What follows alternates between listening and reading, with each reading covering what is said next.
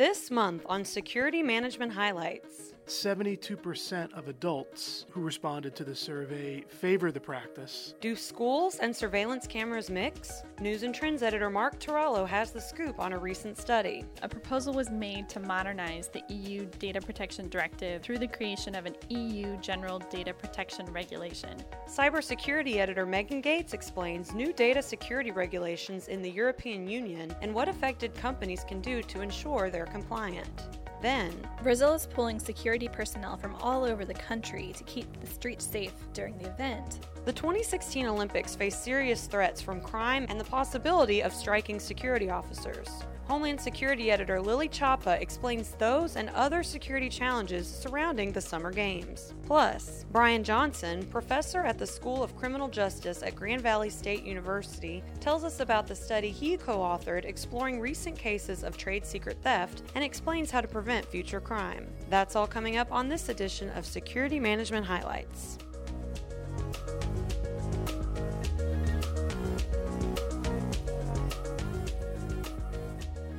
A recent study reveals that schools across the United States are increasingly in favor of cameras in educational environments. But are there drawbacks to the growing presence of these surveillance tools? News and Trends editor Mark Tarallo joins us to talk more about this subject. Hello, Mark. Welcome to the podcast. Hi, Holly. Can you share with us some of the key findings from this report about school surveillance? Sure. There was real strong support among the people who responded for putting cameras in schools for surveillance purposes. For instance, 72% of adults who responded to the survey favor the practice, and that's up 7% from a year ago when 65% said they were in favor. So it's a big majority and it keeps growing. And the reasons why people support this, the top reason, what was cited, was to identify criminals and facts after events take place. That was cited by 64% of respondents. Second most popular reason was to provide real-time insights during emergencies. That was cited by 59%. And then 57% cited deterring crimes as the most important reason for cameras in schools. Yes, so obviously people must feel that there's a positive benefit to having these cameras around. And you talked to Kenneth Trump, president of National School Safety and Security Services, who adds that there are some complicating factors regarding the use of these cameras in education. So what did he tell you? Mr. Trump basically said while cameras can be a valuable tool, as you say, there are complicating factors. One is that a lot of schools have budget issues. And so what can happen is, for security purposes, school administrators can decide we need cameras or we need more cameras, so they make an increased allocation in their budget to buy new cameras. But that's a one-time allocation. Come 18 months down the road, 2 years, 3 years down the road, cameras maybe need to be refurbished, need to be repaired. Maybe some of them have just flat out broke, and there's no money in the budget to replace them. So what he sees in some districts is districts who invested in cameras, but the cameras aren't really working well anymore. And it's a bad issue because people who don't follow school policy closely, and most adults probably don't, think, okay, yeah, the school's good, they bought cameras a few years ago, not realizing that they're really not working the way they should. Yes, and Trump also says schools must invest in the human side of safety and security. So obviously you can't just put all of your eggs in that technology basket. Can you expound? Yes, he's certainly a big proponent of having a strong staff that's really well-trained and is aware and maybe has been trained in and has done exercises in security matters. So the way he puts it is your staff's your front lines, not only your teachers, but your cafeteria workers, your custodians, your administrative office staff. All these people are dealing with students every day. They sometimes are the last person to see a student or the first person to see a student. They're also, in the case of, say, an administrative staff, they may be manning the phones when a bomb threat comes in. So he's a big proponent for well-trained staff. That human side of security can never be replaced by cameras, even though cameras can be a valuable tool. One of the problems here is that for some school districts who are strapped for cash, it's cheaper to buy a few cameras than to enroll all their staff in training and exercise seminars. So it can be a money issue where staff gets the short end of the stick just because the school doesn't have enough funding.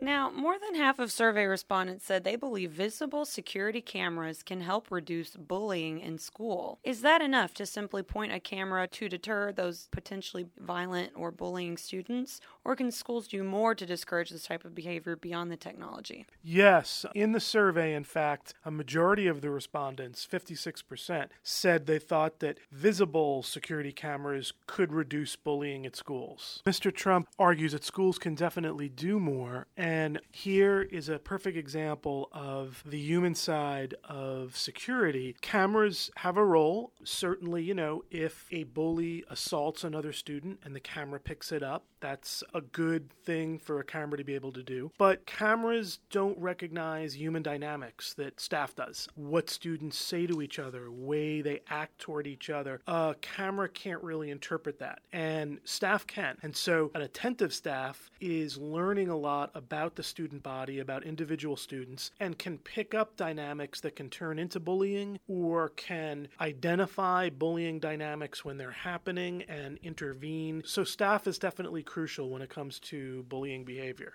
Was there anything else in your interview with Trump or in your story that you feel is worth elaborating on for our readers? Mr. Trump brought up an interesting point. He was saying how school safety is obviously a big issue now, and it's a big government issue. And so there's debate whether, say, the Department of Homeland Security should take a more active role. One possibility would be setting mandates that schools have to follow in terms of you have to do this, maybe have a certain amount of equipment or whatever to be considered a safe school. And this can also happen on the state level too. And so it becomes a big issue in the state legislatures. And so in some states, what's happening is vendors are lobbying in the state house to have departments of Homeland Security, whether it be on a federal or state level, to have more say in these policies, which could lead to mandates, which could then lead to the vendors selling more products. And this is obviously a completely legal, and it's not an unethical practice. It's transparent. They're lobbying in public, and they have every right to do that on behalf of their industry. But what Mr. Trump is saying is it's important to realize the factors that are driving policy, and that so when policymakers originally tried to suggest these changes to have Homeland Security departments have more control, it obviously was from a safety point of view. Now you have more commerce getting into the debate, which can drive policies if lawmakers are lobbied successfully and make those changes. So it's an interesting and kind of complicated issue, and it's important to realize who all the stakeholders are and how policies are changing and affected by that. Well, thanks again, Mark, for stopping by and talking about a very pertinent subject in the security field, which is school security. Thanks, Holly. On April 14, 2016, the European Parliament passed the General Data Protection Regulation, which includes new and enhanced privacy rights for how the data of EU citizens is handled. As cybersecurity editor Megan Gates explains, affected companies will have to pay close attention to ensure they're following the new rules.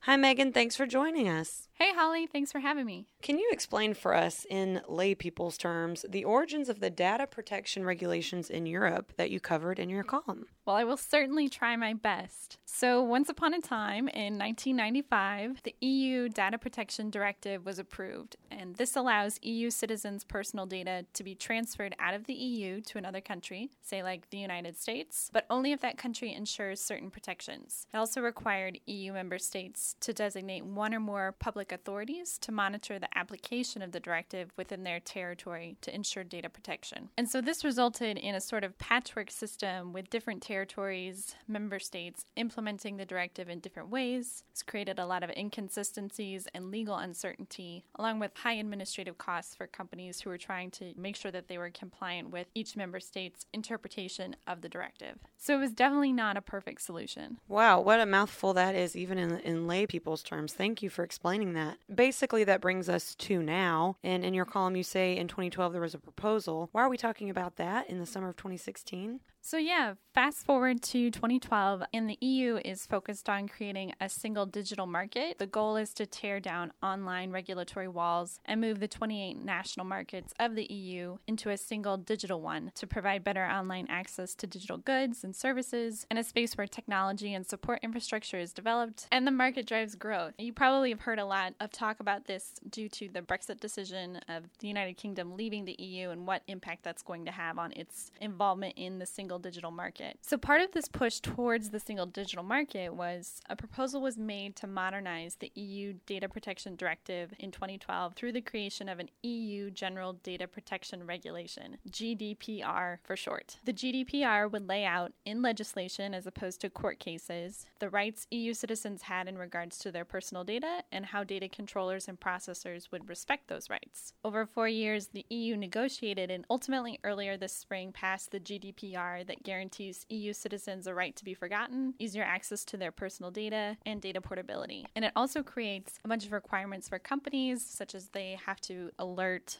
EU citizens and certain regulatory bodies within the EU of data breaches within a certain time frame. They have to implement data protection by design and default. And the EU is also enacting stronger enforcement of all of these requirements to really hopefully move towards where everyone is compliant with them. One of the biggest things, though, that the GDPR is changing is that the personal data definition is much broader now. It now means any information related to an identifiable person that can be used to identify him or her, like names, ID numbers, location data, online identifiers, or one or more factors specific to the physical, physiological, genetic, mental, economic, cultural, or social identity of an individual. So the personal data definition is much, much bigger. And I spoke to Marcus Evans. He's the data protection partner at Norton Rose Fulbright LLP, who leads the firm's European practice. And he said that the definition of personal information makes it even harder to argue that an identifier which is linked to a machine is not personal data. He said, quote, "It's now covering the same grounds that it's come to cover today in Europe, but just in a much clearer way, so there's no wiggle room."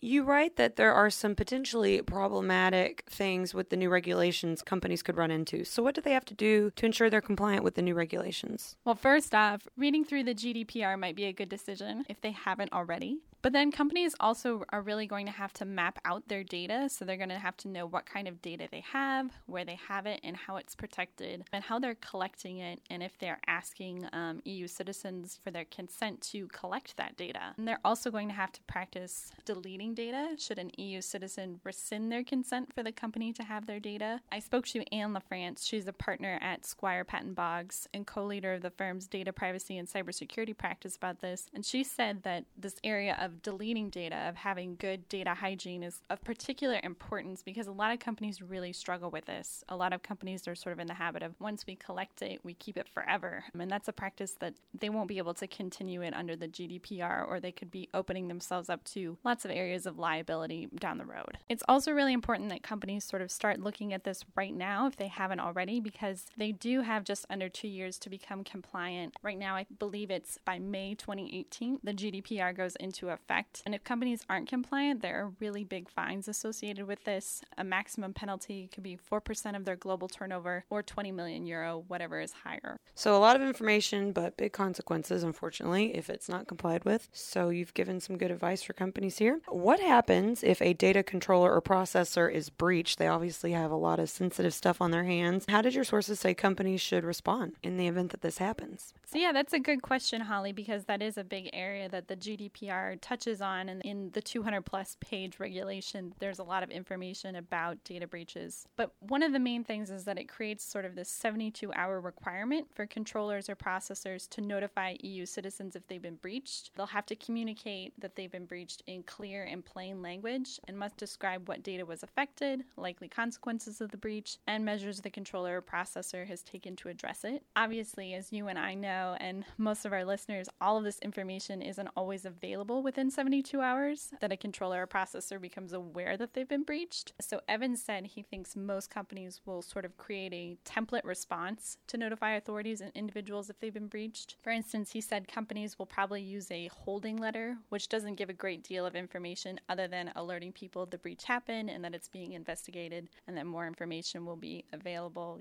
as they learn more about the breach. One benefit of this strategy is that it could make it so companies will have to plan out in advance how they're they're going to handle a breach and alert people. So they're not making those decisions in real time when responding to a data breach. So it's encouraging companies to be proactive, if nothing else. Megan, thank you so much for explaining all of this, and we'll talk to you next time. Thanks for having me, Holly.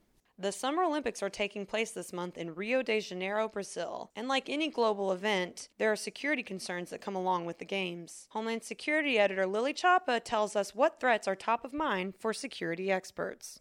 Lily, hello. Thank you for stopping by the podcast. Hey, Holly. There's a lot of buzz surrounding the Olympic Games in Rio de Janeiro in Brazil. What are some of the characteristics of the city that are raising security concerns? According to experts, the biggest issue in Brazil will be the crime. Rio de Janeiro can switch from a lovely resort-style neighborhood to gang-run favelas in an instant. I think we'll hear a lot about tourists who get shaken down after making a wrong turn. People attending the Games will have to travel to 4 different sites to see the Olympic events, and experts note that public transportation options are sparse, meaning it will be easy to snare those traveling from one site to another. And there are multiple groups to worry about. Gangs that often clash with each other or law enforcement, and even the military, who may want to protest their poor working conditions by staging strikes and hindering movement throughout the city. So it sounds like there's no shortage of issues surrounding these Olympics when it comes to security. There will be about 85,000 security personnel on hand. But why did your sources say that these strikes might happen among security workers? What makes that a possibility, and what would be the consequences of such an event?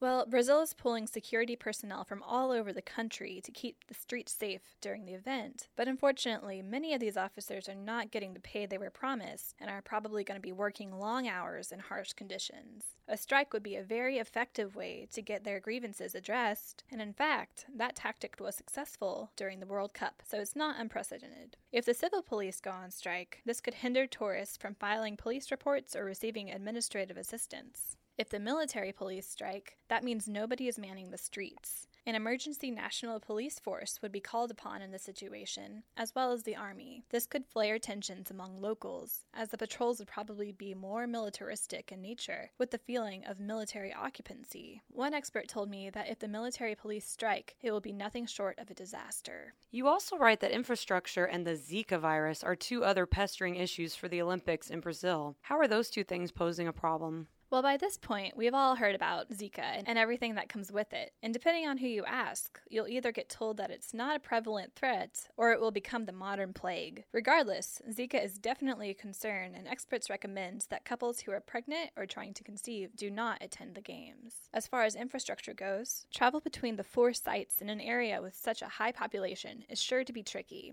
and it doesn't look like there's much of a variety of public transportation options. Also of concern is the more recently built structures. A bicycle path built as an Olympic legacy project collapsed shortly after it was built, killing 2 people. A lot of the new infrastructure that was built to support the Games was constructed rapidly, and experts point out that many construction companies are corrupt and will cut corners to save money. And finally, your sources do address the possibility of a terror attack at the Games, which is quite a worst-case scenario, even given all the other problems we have been discussing. How likely is such an event? Right now, experts say that a terrorist attack on the Games is a low probability. Organizations such as ISIS just don't have the operational capabilities in Brazil that they do in Europe. There's not a network to radicalize or provide material to potential attackers. The only terrorist group with a presence in Brazil is Hezbollah, but they use that region for financing and money laundering, and probably wouldn't want to risk that by planning an attack. Regardless, an integrated anti-terrorism center has been established in Rio, which will combine local to international leaders, Olympics officials, and intelligence analysts to deter any type of attack. Although Zika and terrorist attacks have been prevalent over the last few months, it looks like crime will still be the biggest threat to those attending the Olympics. Well, thank you so much, Lily, for telling us more about the threat profile at the Olympic Games in Brazil, and we're hoping everyone stays safe. Thank you so much. Thanks, Holly.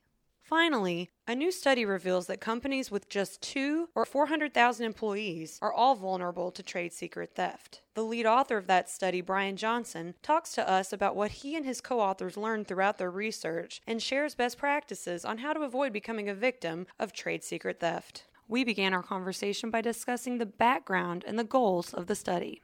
Well, the goal of our study initially was exploratory in nature. We knew that trade secret theft was a problem, but the big question was, what is the nature and extent of the problem in the context of prosecutions? So that really drove our research, was just the curiosity related to it. And from there, we used one particular law, the Economic Espionage Act of 1996, to examine trade secret theft in the United States. And we examined the period 1996 to 2014 and analyzed those cases where the federal government prevailed or was successful in prosecuting offenders. You know, anecdotally, you hear stories about some companies being victimized through the theft of their trade secrets.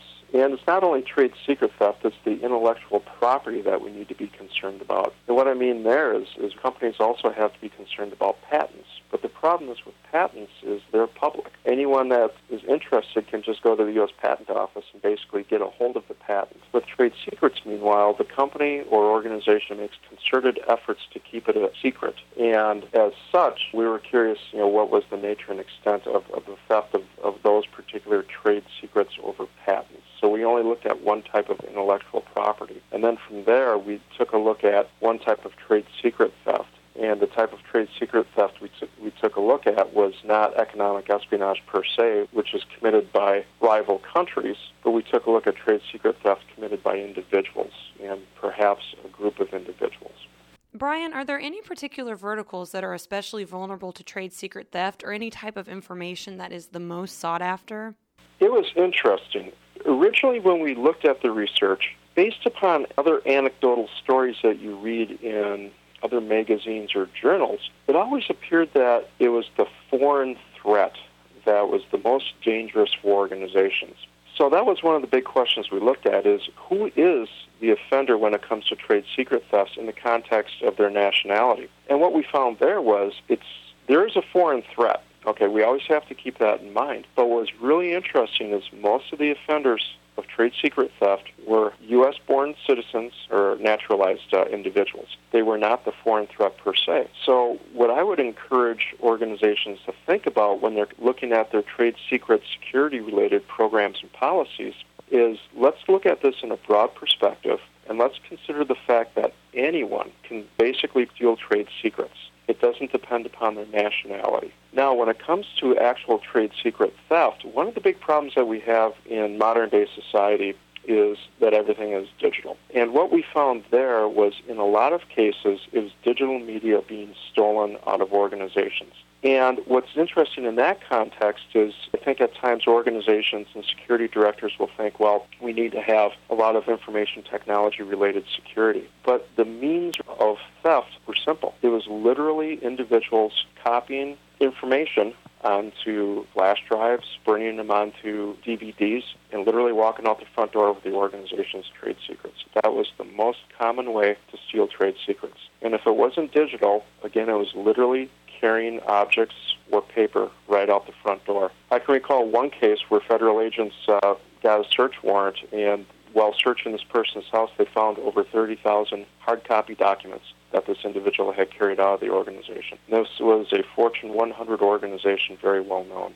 So it can happen to anybody, and keep in mind that it can be a very simple means of theft to accomplish a great deal of damage to an organization. But what really surprised us was that these were trusted individuals within the company. And what I mean by trusted people is they're software engineers. Some of these were vice presidents of the company. Individuals where, at first glance, you'd say, well, there's no way that these individuals would commit trade secret theft. They're so heavily staked that they would never do such a thing. So again, I would caution everybody, anybody can commit trade theft.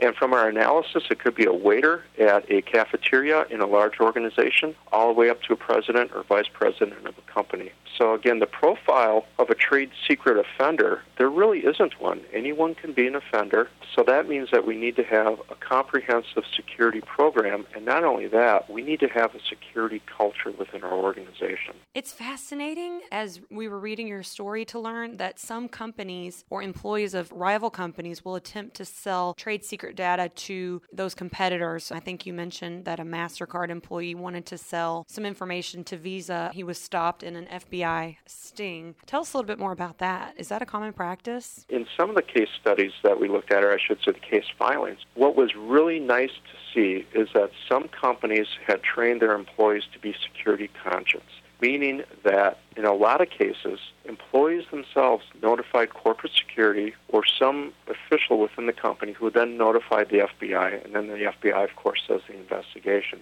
So that tells us that, in some cases, there's a security awareness culture where employees realize the value of information, and they're taught to protect it, and they're taught to recognize when information is somehow being compromised. And what's interesting is even in some cases where the offender approached a rival company, the rival company then notified the victim company that their trade secrets are being compromised and trying to be sold on the open market. And that's nice to see, too, where companies work together and they recognize that, if one company is being the victim of trade secret theft, they could also be the victim of trade secret theft, and collectively they need to work together to deter this serious problem. In that particular case, the MasterCard case, what this case highlights is that, again, at times trade secret theft is not a complicated scheme.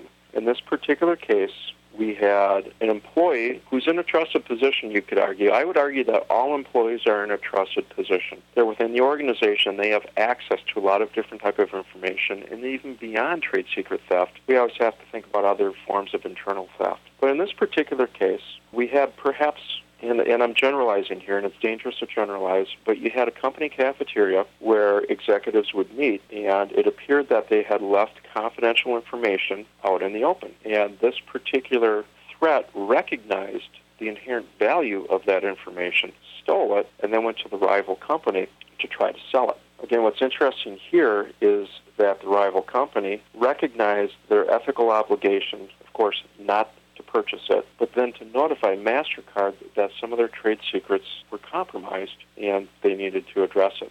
I guess in closing, Holly, the one takeaway message, regardless of all of the individual cases that we looked at, is trade secret theft is a problem in the United States. The review of the cases just strongly suggests that trade secret theft is a serious problem for companies in the United States. But the one concern that we have is that these are cases known to the FBI and the U.S. Department of Justice.